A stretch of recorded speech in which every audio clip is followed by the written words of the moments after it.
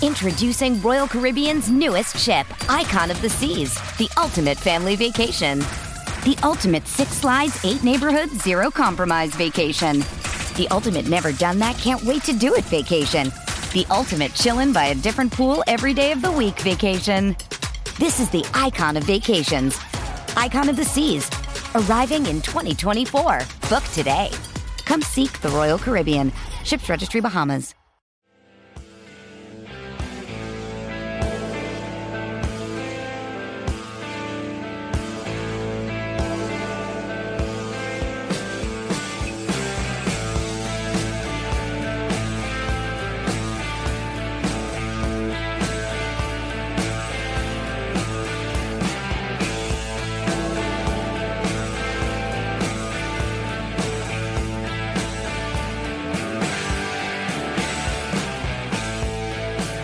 Hello and welcome back to Bleeding Blue.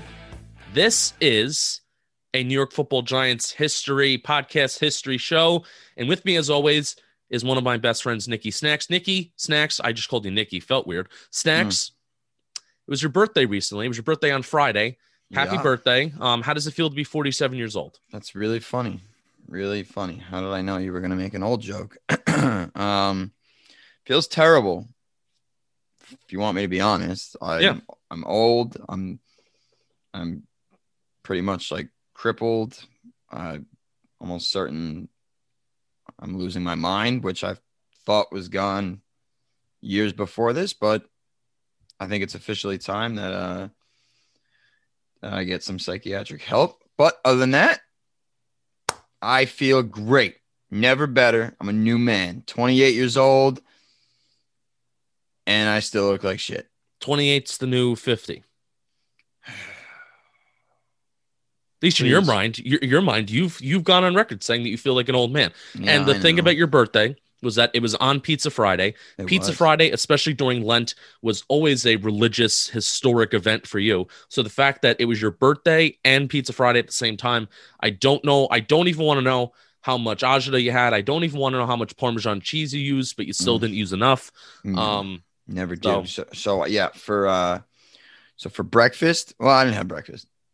For lunch, I had 2 slices of pizza. Then I had a slice of pizza for a snack midday at around like 4, and then ordered a pie for dinner. I love it. And I hammered Parm cheese and garlic powder on all 11 slices. So, as you very much should. Absolutely. You could probably smell the garlic through the TV, through the computer screen. So, as a birthday gift, oh no, like we're doing every week. No, this is not an oh no. We're recording Bleeding Blue. We are.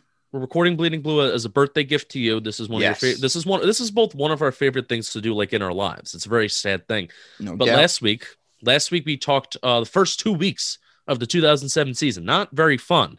The week 1 game was a fun football game. Didn't end fun. Lost 45-35 loss against Dallas Cowboys. Green Bay, we got smacked around. Do you remember the score on top of your head? 35-14. I thought it was 35-13. 35-13. So good. You were almost there. I finished it up. It took me a second. I didn't need your help. It took me a second to realize because they were trailing 14-13 going into the 4th. I wanted to test you, and you passed. Test me. Thank you. Which, by the way, real quick, I think we've talked in the past about when they beat the Patriots week 17 that year. It was almost foreshadowing. Well, what about foreshadowing with the Cowboys and the Packers? What do you mean by that? Well, they beat them in the playoffs, did they not? Oh. Wow, that's a spin. Yeah. Nobody's ever said. We have never spoken of that. And this is what happens when you get old and smart. Things just hit you. Wise. You're a wise man. Wise, yeah. Yeah, look at me though. I got bags down to my fucking chin. Is this your Knicks hat, by the way, or the Knicks back? The Knicks are back, baby. Knicks are back. The Knicks are back.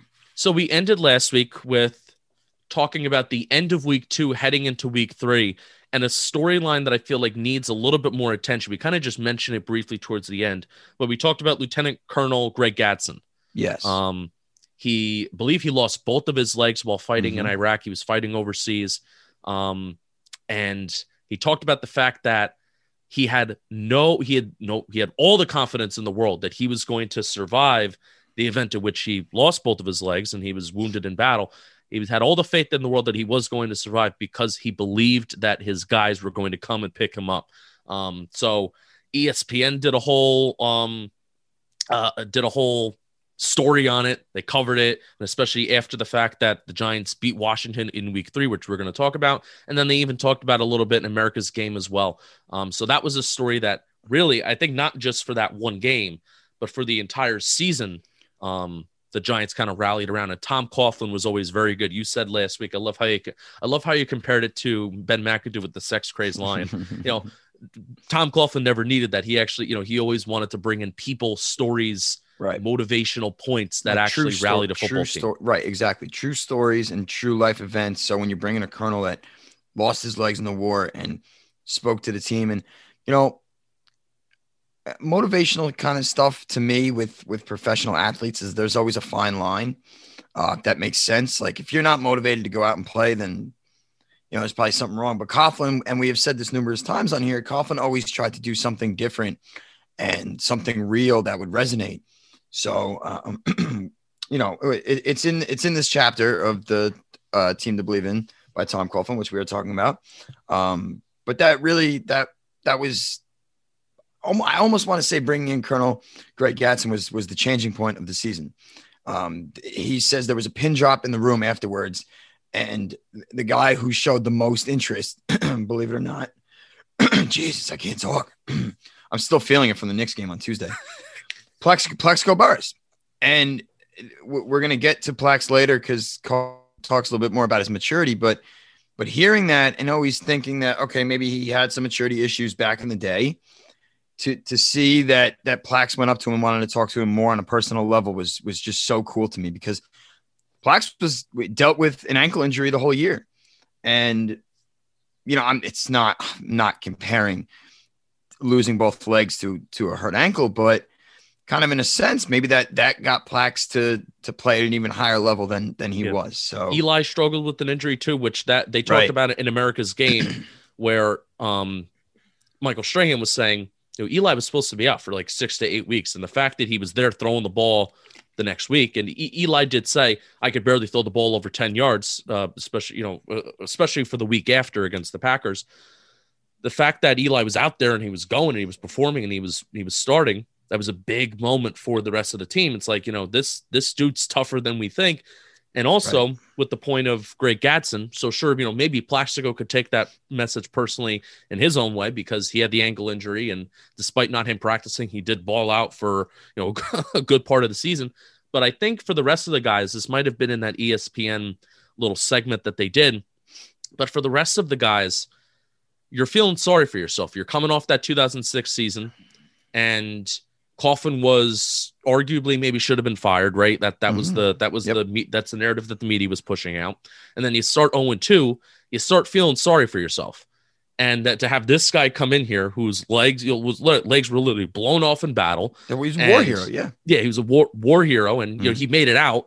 And the fact that he has this perspective on life, even afterwards, even after the fact, not just even during the event was happening of having the belief that you're going to make it out, but after the fact. And now he's here and he's still giving this motivating message despite having his life drastically change for something that is much bigger than himself, by the way. And it's a similar, and I put similar in quotes, similar mentality as a team, except football is a game. And I think they recognize that. So that was a very big message and very big starting point for the 2007 season, which leads us into the Giants facing the Washington Redskins week 3. That's right. And we're allowed to say the Redskins because in 2007 they were called the Washington Redskins. So it's a history podcast. History podcast. That's correct. I'm not calling the Washington football team because it's not what their name was in 2007. I always call them the Washington Football Club because then it makes them seem like a soccer team, which is less than what they deserve. Wow, I like that. And it's funny, the Giants have 6 wins over the last 3 years, and they all came against this team. So, no bigger win in 2007 than the Washington Redskin game. This was the season turnaround where everything took off. And to be honest, Justin, in this chapter, Coughlin talks about the game and everything and whatnot. But at the end of the day, there's really only one sequence of events that was truly important. And I think you know what I'm talking about. Mm-hmm. I'd like to think you know what I'm talking about. Yeah. Yeah, they got off to a very shitty start, which is a common thread of so we're talking about a 5-game winning streak, 5 of the 6 games that the Giants won in the middle of the season. Yes. We're going to save the Miami game in London for next week. What? The Miami. Jankies, Miami. Yeah. I get it. You're just way too stupid for your own good. Yeah, I know. I mean that with love and respect because you're sexy. So we're going to talk. We're going to talk about the 5-game winning streak that was Washington, Philadelphia, the Jets, Atlanta Falcons, San Francisco 49ers. Mm-hmm. And a common thread of at least the Washington game and the Jets game was that Giants got off to a terrible start in the first half. Terrible start. So they got it together in the second half, and then it comes down to this goal line stand with 51 seconds to go in the fourth quarter. Snacks and I, we have an idea. We are going to watch this together, and I'm going to, put it on the screen. We're going to watch this and react to it live. So Here we go. Snacks, are you ready? Yeah, I can't believe that for the first time in my life, I'm about to get horny on camera. So.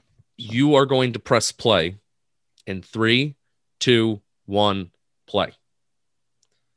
Second and goal, Joe Gibbs. Goal line stand. What a loser Joe Gibbs was. Barry Cofield, Fred Robbins. Love to see those guys up the middle, right? Wow, look, there was fans in their stadium. So, interesting thing about this is Clinton Portis is on the sideline. And what's his name? Betts? Yeah. All right, so we got second and goal. Man coverage. Look at this. Play action. Dumb fucking... That's Kavika Mitchell, baby. That's a top 10 free agent signing in Giants history right there. Yeah. And you can argue it's just because of this goal line stand. That's which right. A lot of people forget that this second and goal play was Kavika Mitchell covering the fullback here because everybody remembers the next play that's going to happen. But yes, correct. And real quick, they were showing it from second down because they ran a play. They got to the 1 yard line and spiked it on first down. So it was second, third, and fourth that the Giants stopped them. Important. No timeouts left on the sideline. Look at him. That's just so bad. You could tell he's like, what the fuck is going on? Mm-hmm. Oh my God. I got fucking chills. Third and goal. Look at this hit. Boom. That's such a good That's play. Football. That's an unbelievable play. That's football. Now pause it right here. Pause it right here. There's 2 minutes left. Yep. Pause it. That play, that third and goal play, the Washington ran earlier in the game and they punched in for a touchdown. I will tell you when. And it was Clinton Portis that ran it. It was in the first quarter. First quarter, 1 yard rush, and it made the game 3 Giants, 7 Washington. Yeah. They ran that same exact play to that same exact side, and this time it was not Clinton Portis in the game. Now I understand Betts might be a bigger back, but still, Portis is your number 1 running back. And Clinton Portis was at the time one of the best running backs in football. Yeah, and the play worked earlier. So why are you changing it? I mean, I don't really give a fuck because it worked for us, but. I mean, it's just stupidity. All right, press play in 3, 2, 1. Hopefully they show a replay of this because I want to see this hit. Yeah, me too. Well, no, they got to go. No, because they have no timeouts left, so they have to go. That's right. Yep. They're not going to show a replay. Yep. They got to go. So this is even big too. You just have to go, and the defense has to get it together. Offense probably already knows what play they want to run. Same thing. Oh, look at the boys going crazy. Yep. Ah, yeah. Coach is pumped. Oh, yeah. Oh, is that James Butler? Yeah, it is. Justin Tuck. Always looking like he's fucking hurt. He always looks hurt and gassed. Always. Look at Coughlin's hat. They got to show Coughlin's hats all over the place. He's so pumped. This is like pandemonium. Yeah, it's crazy. Watch penetration. They knew it. Oh. You saw the replay, that was right? Tuck. Tuck. I mean, he tripped over Tuck.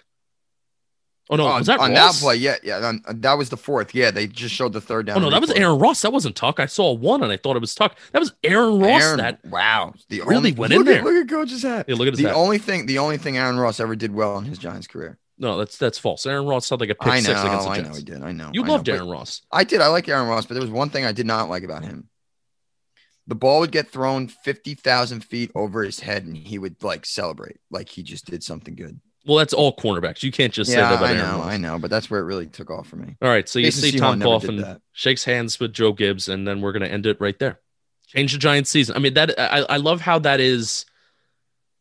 It's probably one outside of the Super Bowl. That is probably the most historic moment, talked about moment, relived moment from this 2007 season.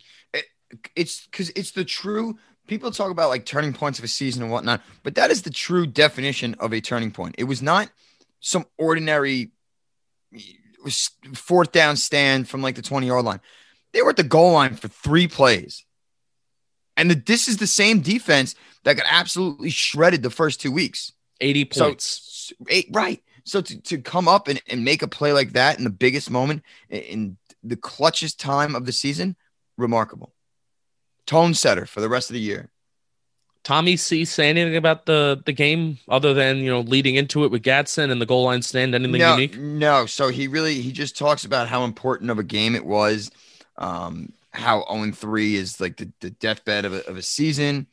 And then he really talks a lot about Greg Gadsden. So that was really actually, you know, what's funny? I wanted to read the first paragraph of this chapter because we were just talking about how coach liked to motivate and everything. Anyway, I'm just going to read it because did he mention the media again? No. It made me laugh. So it is said that in the state of Colorado, there was a man looking for gold in a place where he believed there should be a rich vein. He tried to find it. He sold everything he owned and spent millions of dollars looking for it, but he did not find it. Finally, he became so discouraged that he gave up. A junk dealer came along, bought all of the mining equipment and the rights to the place where the prospector had been digging. That junk dealer took the equipment and began to dig deeper. He dug 3 more feet and struck the richest vein of gold in the state of Colorado. Is he calling his roster bad, but then they struck gold with something? I wanted to ask you how you interpret that statement, because I really don't know. I think the moral of it was the team just has to keep digging and digging and digging and find it in themselves to find that. But that low-key sounds like a subliminal shot to the team. I know it does. I know.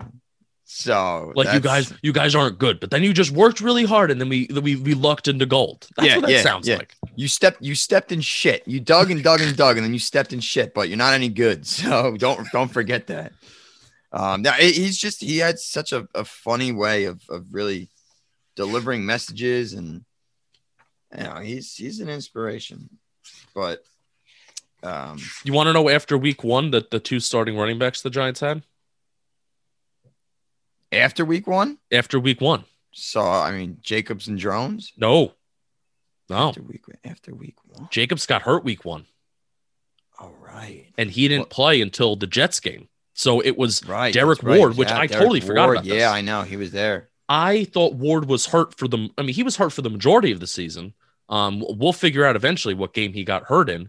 But it was Derek Ward and Reuben Drones. Now, Reuben Drones, it's so funny about Reuben Drones. He had 3 carries for 3 yards. He had 2 touchdowns against Washington. And then Derek Ward did a solid job of 26 carries to 94 yards against Washington. So Reuben Drones and Derek Ward, those were the 2 starting running backs for – a good portion of this little mini winning streak. Snacks. And Reuben Drones was like low key kind of a decent signing that offseason for the Giants. Yes. What were you saying? Wasn't he more of a fullback? Yeah, he was like a bruise. Dude, he was actually returning kickoffs. I remember. Yeah. Yes. Never made any sense to me. But what were you saying before that? Yeah. Snacks. Let's move to the Philadelphia game. You want to do that? Let's move to the Philly game. What a win.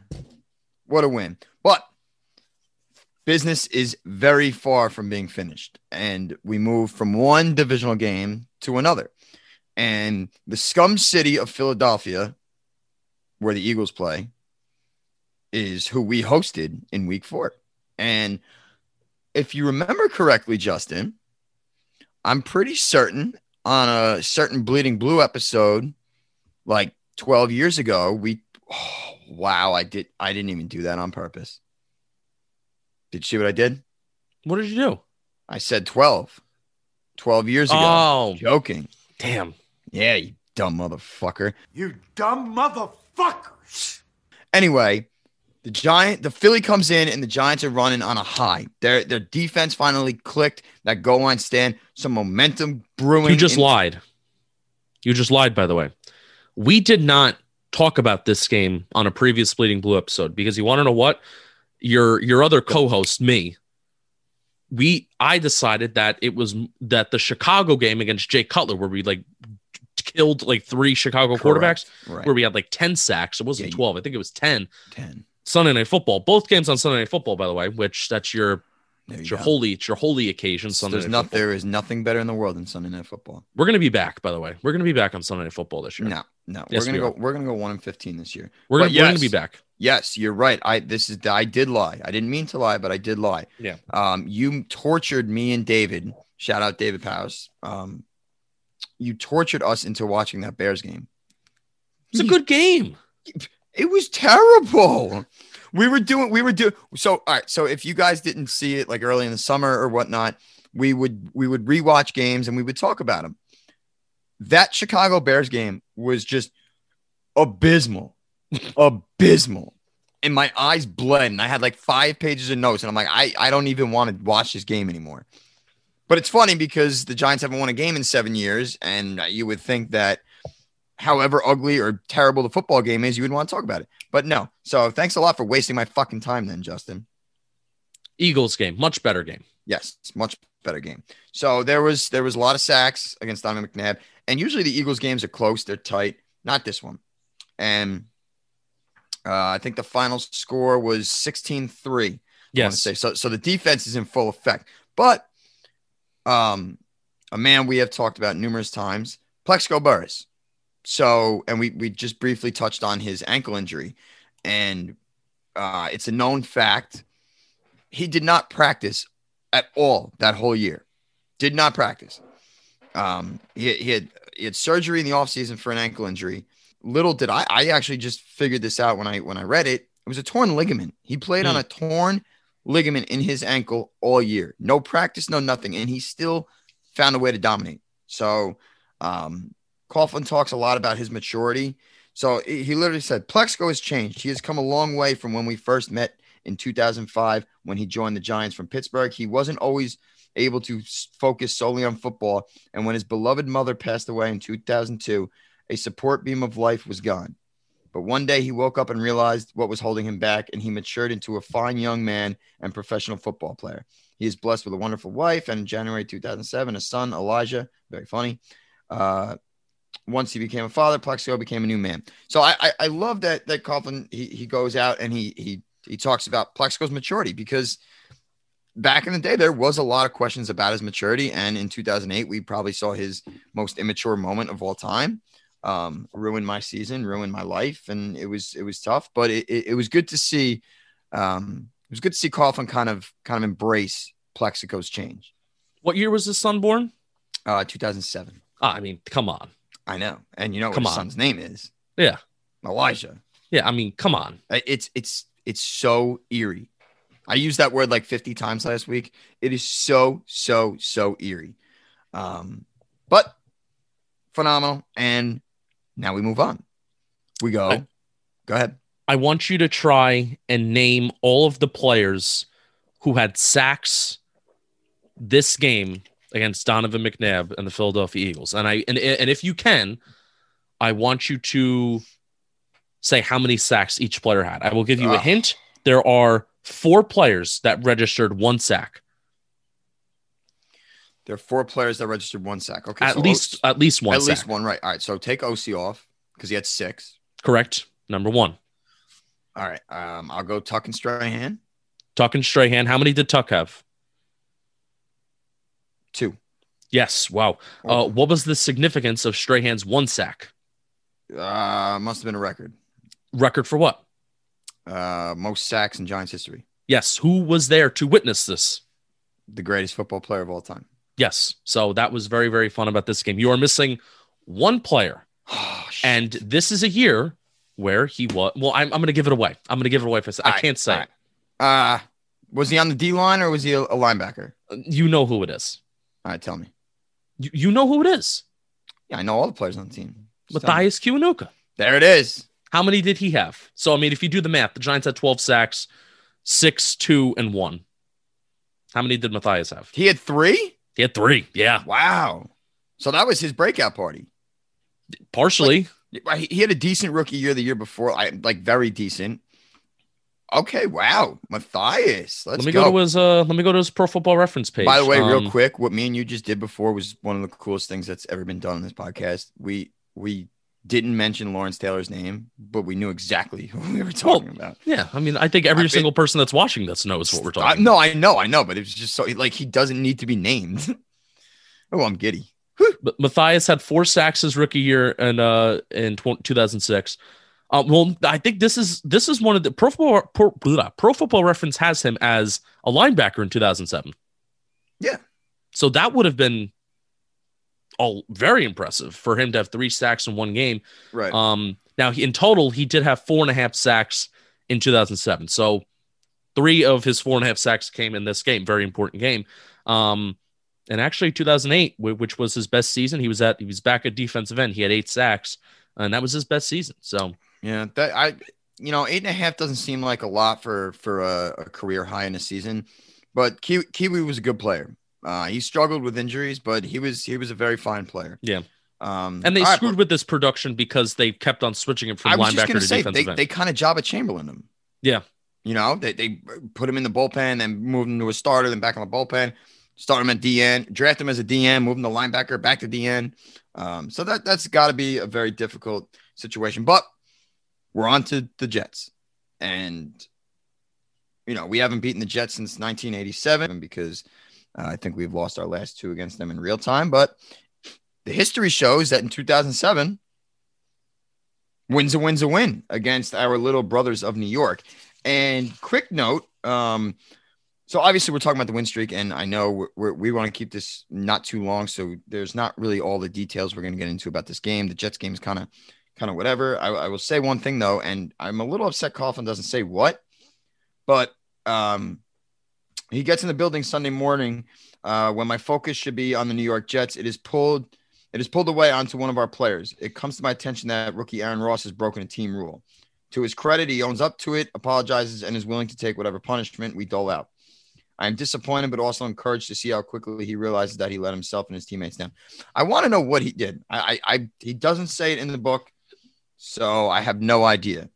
But a little piece of me wants to think, if you heard what I just said, that Coughlin's nice demeanor tone would not have happened if he didn't make those personal, I almost feel like Aaron Ross would be cut. He would just eviscerate him and never play him again. But he's like, I'm encouraged. Blah, blah, blah, blah, blah, blah, blah. So it's just another point that we've been hammering home about this book, about Coughlin's change from the dictator to the lovable grandfather head coach. Tom Coughlin would have never written this book if he didn't make that. Yeah, that is such a good point. All right, so yes, the Jets were up 17-7.5. Like you said, there's a theme of the Giants not playing well in the first half and having to make comebacks, kind of like the New York Knicks this year. So that was another thing, 17-7.5, and I believe the final score was 28-24. No, you are lying. Am I? They were winning with 8 minutes left. Shit, am I lying? Fuck. It was so here's what happened. I'm so pissed. Plaxico Burress, 53-yard pass from Eli Manning with about 8 minutes left in the fourth quarter, 28-24. 53. Then Aaron Ross, 35-yard pick six. That's it. Game ends at 35-24 to seal it with 3 minutes left. Correct. So this game is an underrated kind of classic game. You watch the highlights and, Eli Manning had, I believe, 19 rushing yards at the end of the first half. He had 22 passing yards. So, you're thinking to yourself, we'll even think about it like this. The offense, besides week 1, hasn't looked great. No. Kavika Mitchell, Sunday Night Football against the Eagles, week 3, they had that was the second touchdown of the game to make it 16-3. Then Lawrence Tynes missed the extra point. There was only one touchdown that the Giants scored in the first quarter, and that was to Plaxico Burress. So the offense is now a few weeks going, Washington, they looked bad. They looked bad in the first half. They had a good second half. So the Giants really, since week 2 all the way to what week is this next? The Jets game is week 5. All the way from week 2 to week 5, the Giants really, outside of the second half against the Jets, had 2 quarters of good offensive play. The rest were bad. No, they really were. And it was almost staggering because the defense was so abysmal in the first 2. You would think that maybe the offense would step up a little bit. The defense turns around. The offense is still in kind of a stalemate. They haven't hit that second gear or an actual gear to go and play big time football. And yeah, Eli's passer rating, I just read it here. Eli's passer rating is 0.0 at half. Like, come on, guys, come on. But you're very right, and I'm glad I brought up the Aaron Ross point before because I did want to say that he had that pick 6 you were talking about to seal the game. And you're right, it was a very fun football game, and the double-digit victory was definitely not an indictment on the game. That was a 1-score game, and so when varsity plays JV in the Giants versus the Jets, you tend to have those tight good games. And of course, Aaron Ross after his touchdown just really makes me laugh. As he jogs off the field, I run down to him and say, "Great job," and he says, "Thanks, coach," and we embrace it. What a moment. What a heartfelt moment. What a moment. On to Atlanta. Shall we? You want to hear a fun fact? Want to hear a fun fact about Jets game for your favorite player that not really growing up, but your favorite player from this era? Brandon Jacobs. Okay. Oh, I got nervous. I thought you were going to mention the other guy. No. He wasn't on the team. Fuck him. We're not even talking about him. All right, good. Never. Fuck Tiki Barber. So this was his first game back from week 1 from an injury, which I wish I knew what the injury was. First game back. If you know what it is, let us know in the comments. There you go. First game back. Joel will know. Joel Yotto is the man. He's awesome. I love that guy. Man, all the knowledge is in his beard. Like he just he's picks got it a out. Beautiful beard. Beautiful beard. And also, Brandon Jacobs had a nice 20 carry, like just whole number, 20 carry, 100-yard game, 1 touchdown. And that was his first 100-yard game of his career.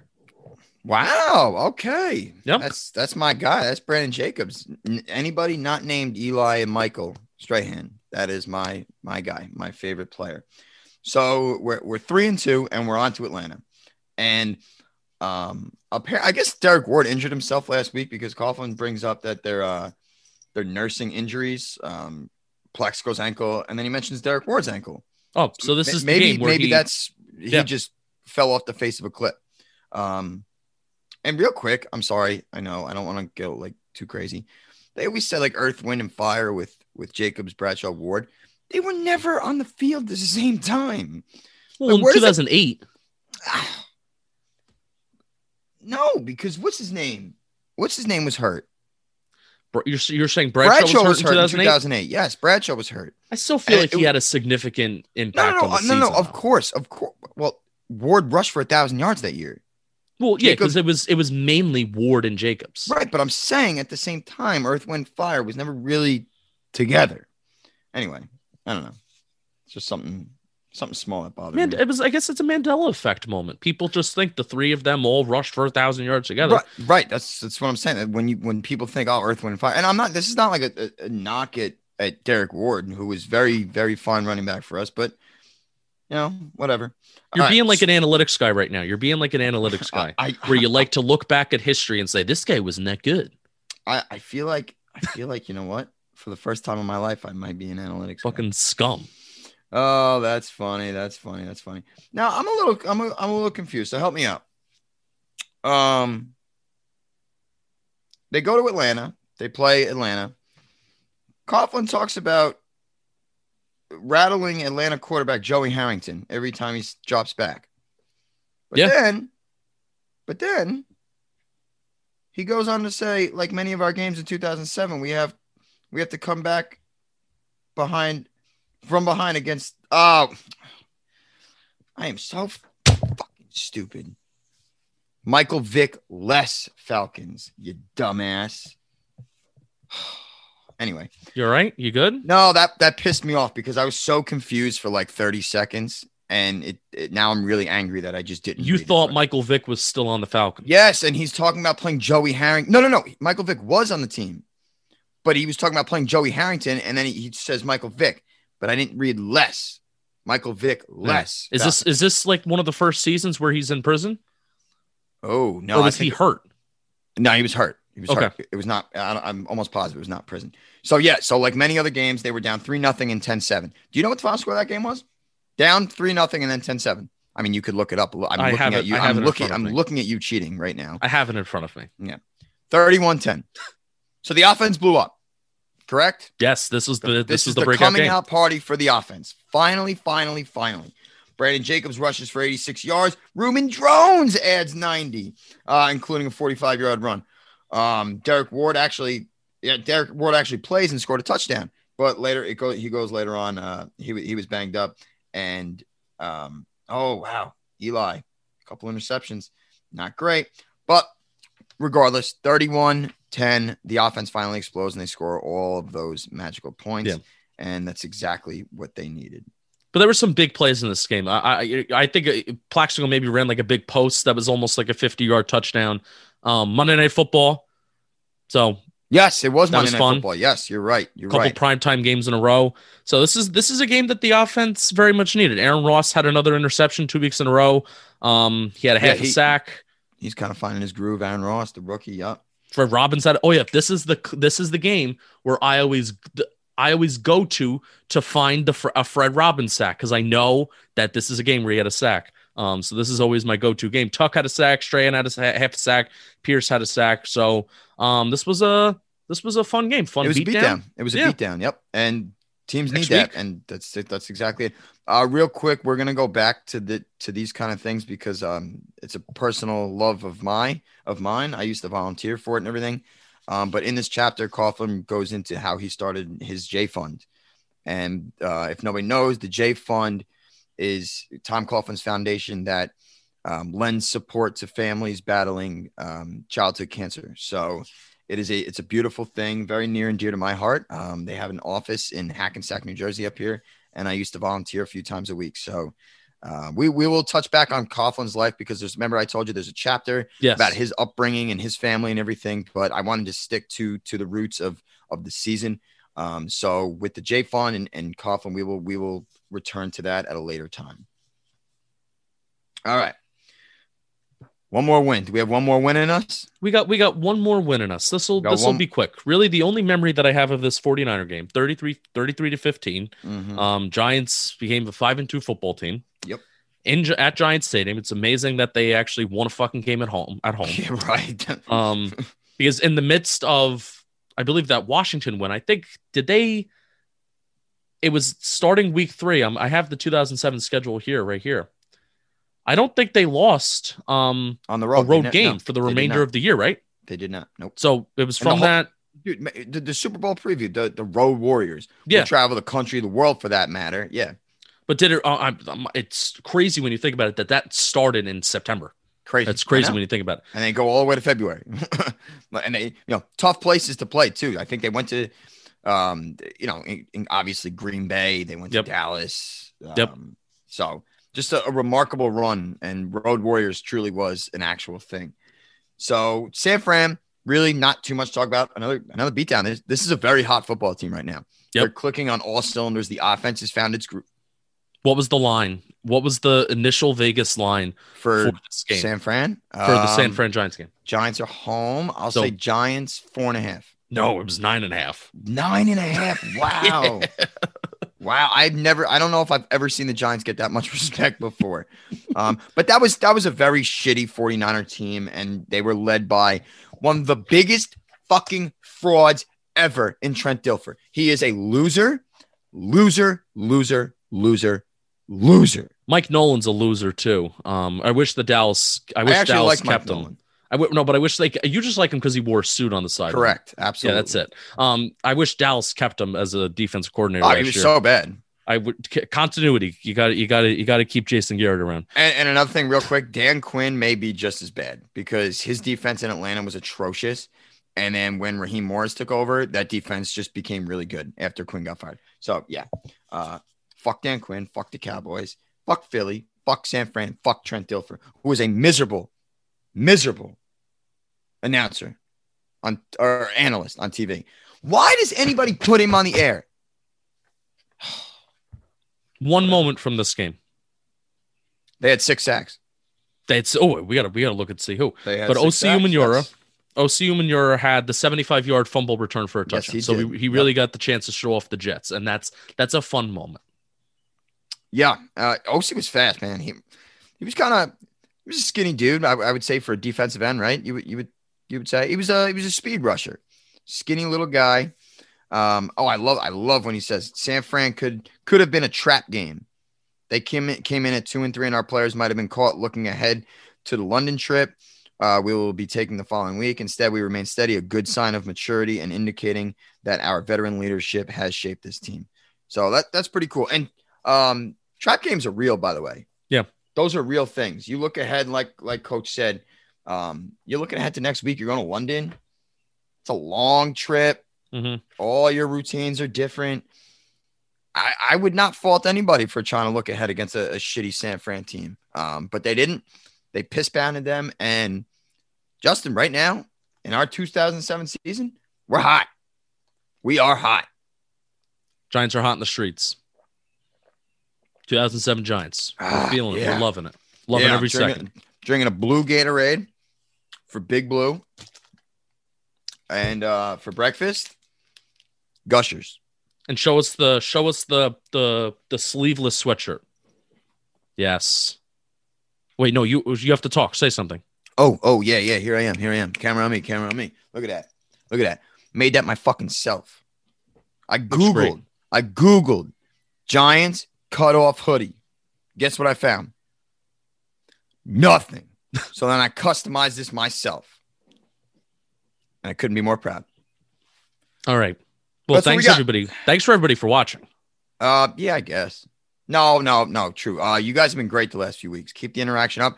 I hope the Giants don't sign a free agent during this, or I hope they didn't, because now we're at the end.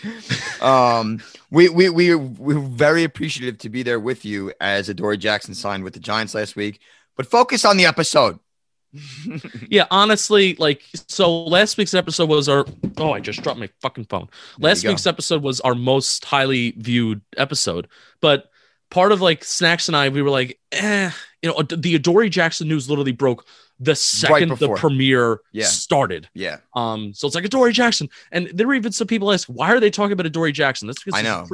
A premiere on YouTube is a pre-recorded thing, you dumb assholes. All right. Let's not call our viewers dumbasses. That was harsh. They are dumbasses. Come on. Except Joel.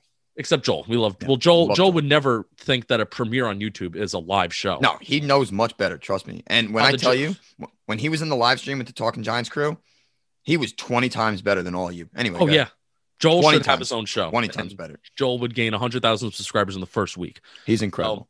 Hope the Giants don't sign a free agent. We would much rather have the engagement versus the views. That's what this show's about. This show is not going to be ever going to be a real moneymaker or ever be a real view getter for the Talking Giants YouTube channel. It's it's our passion. This is a passion project for Snacks and I, and we're glad that a fraction of the people very much do enjoy it, because we would rather have that fraction of the people really enjoy it versus everybody view it and then everybody be a bunch of jerks. Which Snacks are every once in a while.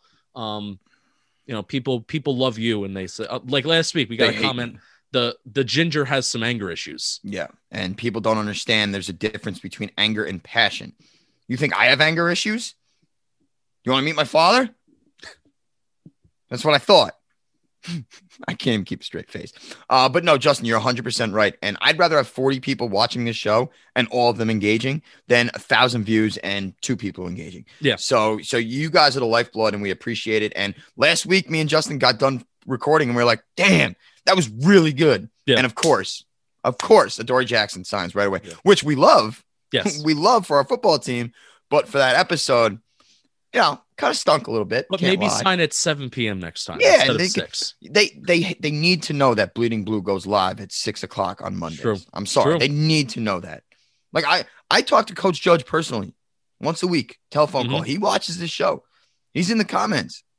He doesn't write anything, but he's in there. He knows what's going on. But I love you guys.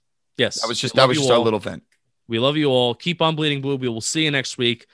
Zach, are we taking a break from the Coughlin book? 2 weeks on, 2 weeks off.